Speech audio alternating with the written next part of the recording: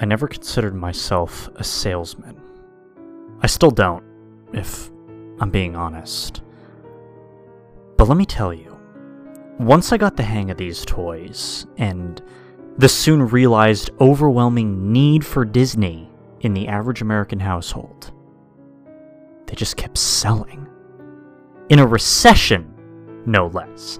To think, this had to have been the time where people were financially at their lowest.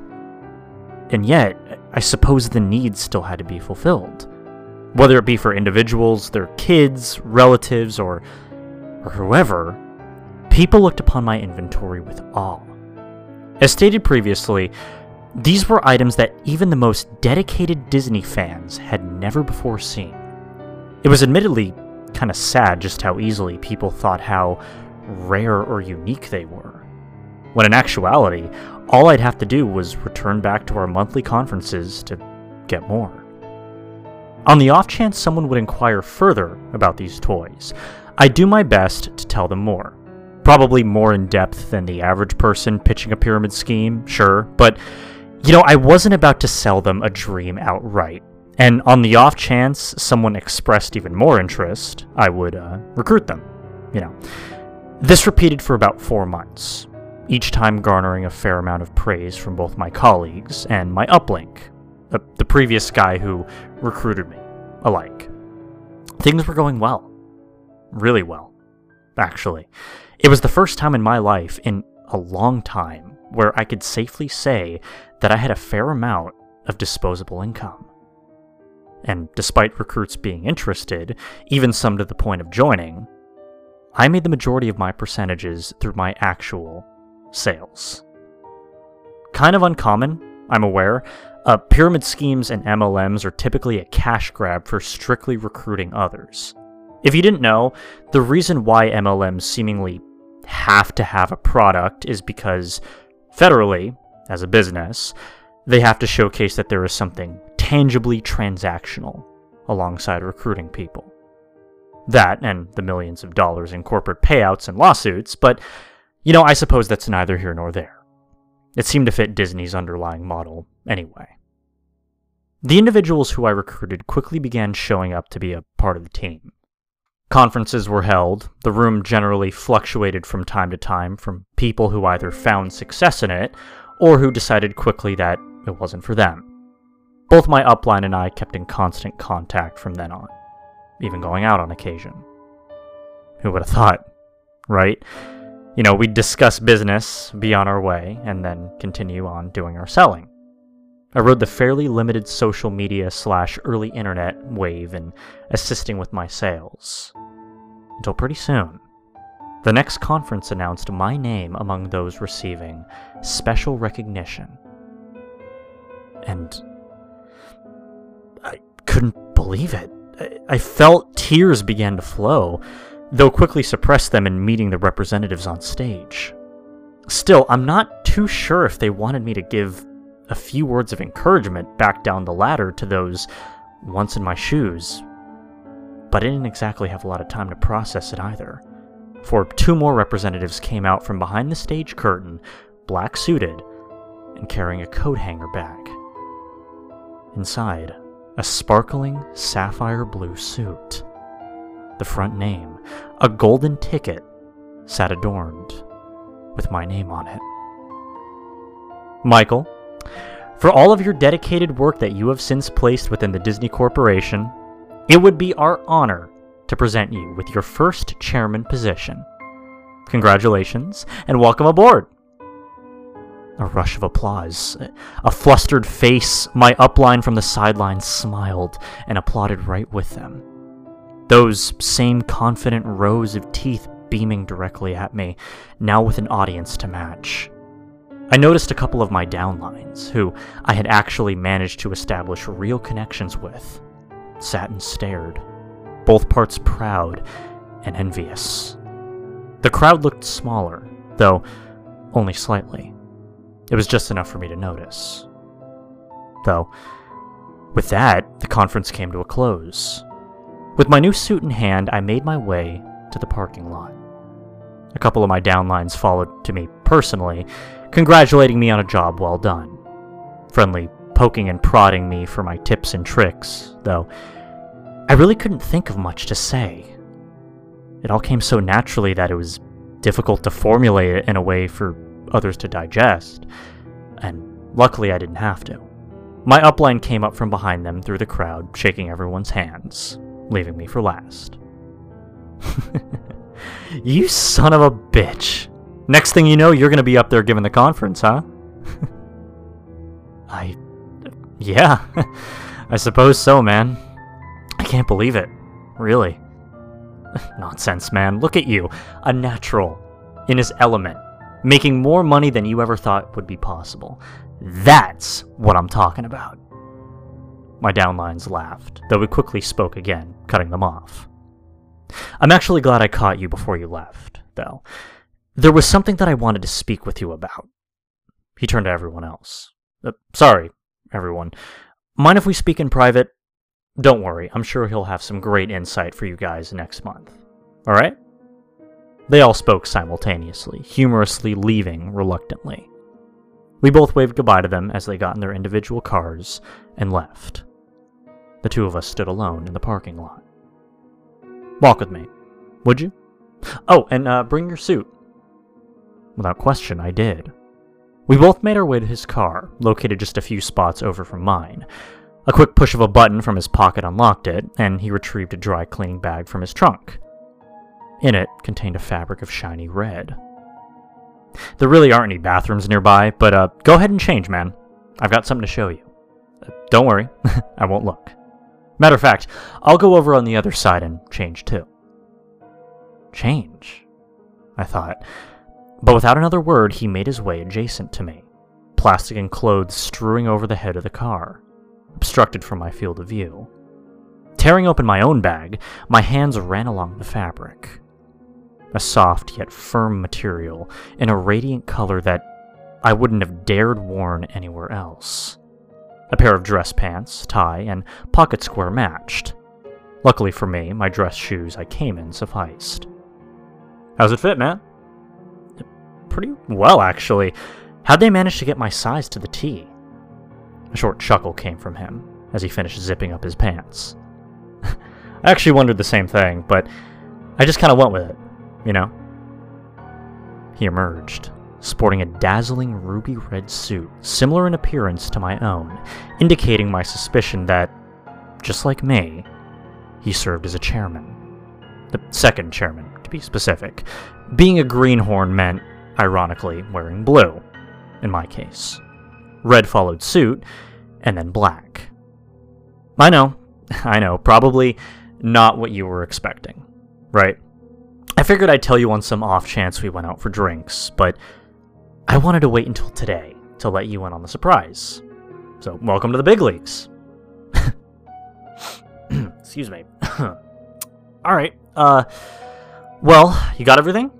Blue looks great on you, by the way. You won't be able to get in where we're going without some color on you. A quick cough escaped him, and that was followed by me asking, well, where are we going? Exactly. I looked at my watch. Oh, just back inside. It'll be quick, I promise. I just need to show you something now that the ceremony's over. We walked and talked. Well, wouldn't I be doing the same job I'm doing now? Selling toys? He chuckled once more. That's a part of it, of course, as well as recruiting new people. That'll always be a goal here.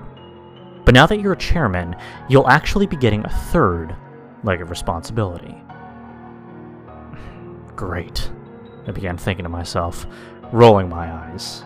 And he must have been able to tell how apprehensively I was taking this news, because he quickly reassured me. Don't worry, it's literally nothing you haven't done before. Matter of fact, it's more in touch with what you do for work. A quick question, you still work in IT, right? I nodded. Great! This'll be a great fit for you, then. Hell, you may even find yourself quitting your other position. Let's just see how it goes first, I stated, as we both made our way into the building's elevator. He took out a key with the familiar mouse shape and slid it into a slot. A button shot out from the seemingly solid stainless steel, prompting him to press it. Down we rode, floor after floor of much of the same. A quaint jingle rang throughout the box. A majority of our time was spent staring off into opposite directions, the occasional cough escaping either one of us. This place far down? We should be nearly there. This elevator usually takes a bit. Another round of silence. I piped up another question. So, IT. What is it they need me to do again? He stood in silence, still motionless. I thought he couldn't hear me, so I asked again. Huh? Sorry, what was that? A flustered look could be seen visible across his face. I asked him what was wrong, and after several seconds, he finally asked. Michael, how many downlines did you end up having? Confused, I answered him. In total, I had managed to recruit a good 11 people outside of directly selling. He nodded. And how many of those individuals did you see today at both the ceremony and when they greeted you outside at your car? I struggled with an answer. It's not like I was actively keeping track of them both being grown adults, as well as not being prepared for this type of question entirely. Mustering up a response, I estimated that there were about 5 of my downlines sitting in the audience, as I was awarded, and about 3 that came out to my car to see me off. He nodded again, though a rationalization was simple on my end. I mean, they probably just went home, or maybe this wasn't for them anymore. What are you getting at? He paused for another second. The elevator dinged, signaling our stop, and both doors opened to a long hallway, situating 2 revolving doors at the end. I understand why you may think that, Michael. MLMs aren't for everyone. They aren't even for the majority of people thinking that getting rich fast and easy is a possibility.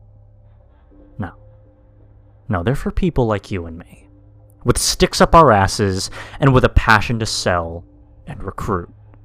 Natural-born salespeople. But, well, you're right. Some people aren't cut out for this kind of work. But sometimes, people also think that they can have their cake and eat it too. We began walking. You see, Michael, as your upline, it's my job to keep tabs on those who are below me, and consequently, the people that are below you. Yes, as you probably already guessed, this follows the standard pyramid model. No doubt about it.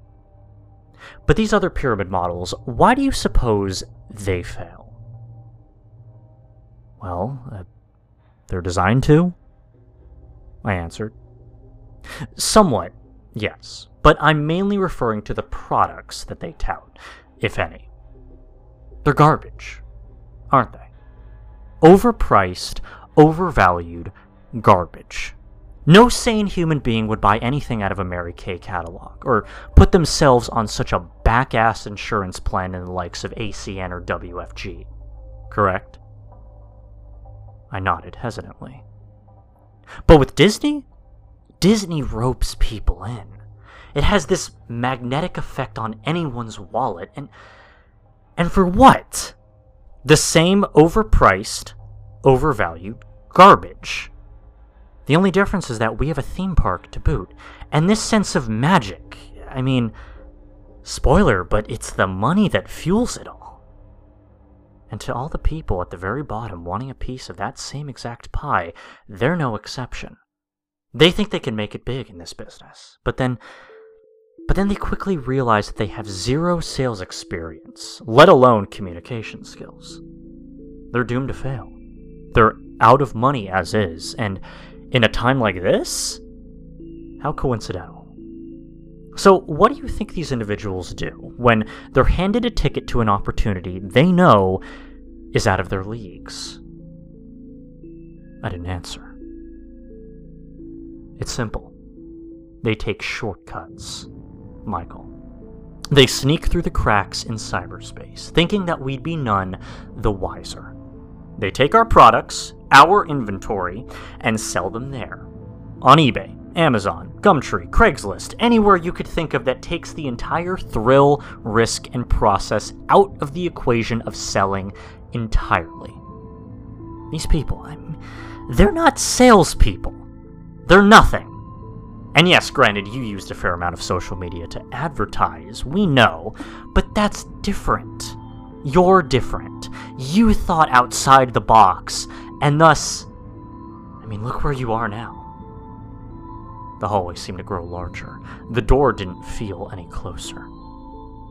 I need you to understand that just beyond this door is something that you can never come back from. A job that will require you to weed out those who can't hack it in this business. Something that you'll be rewarded handsomely with, of course. But something that will require you to have an open mind to accept. We stopped in front of the door. I caught a glimpse of a putrid smell, only for a faint moment. So, do you accept? At this point, I could feel a puddle of sweat seeping down my back, but I knew that I had come too far to not discover what this was all alluding to. I nodded, and he opened the door gently. And inside,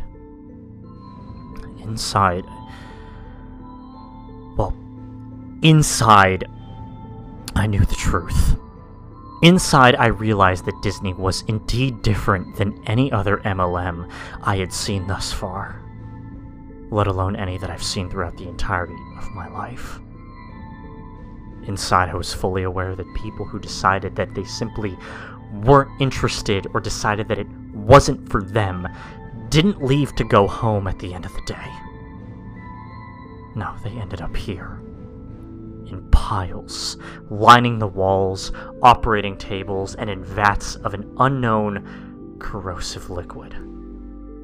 They ended up separate from their own skin, drugged, killed, and stretched. Stretched over what appeared to be a childlike shape, adorned with eyes, nose, a mouth, the works. The material was a jiggly substance. It reminded me of medical-grade silicone.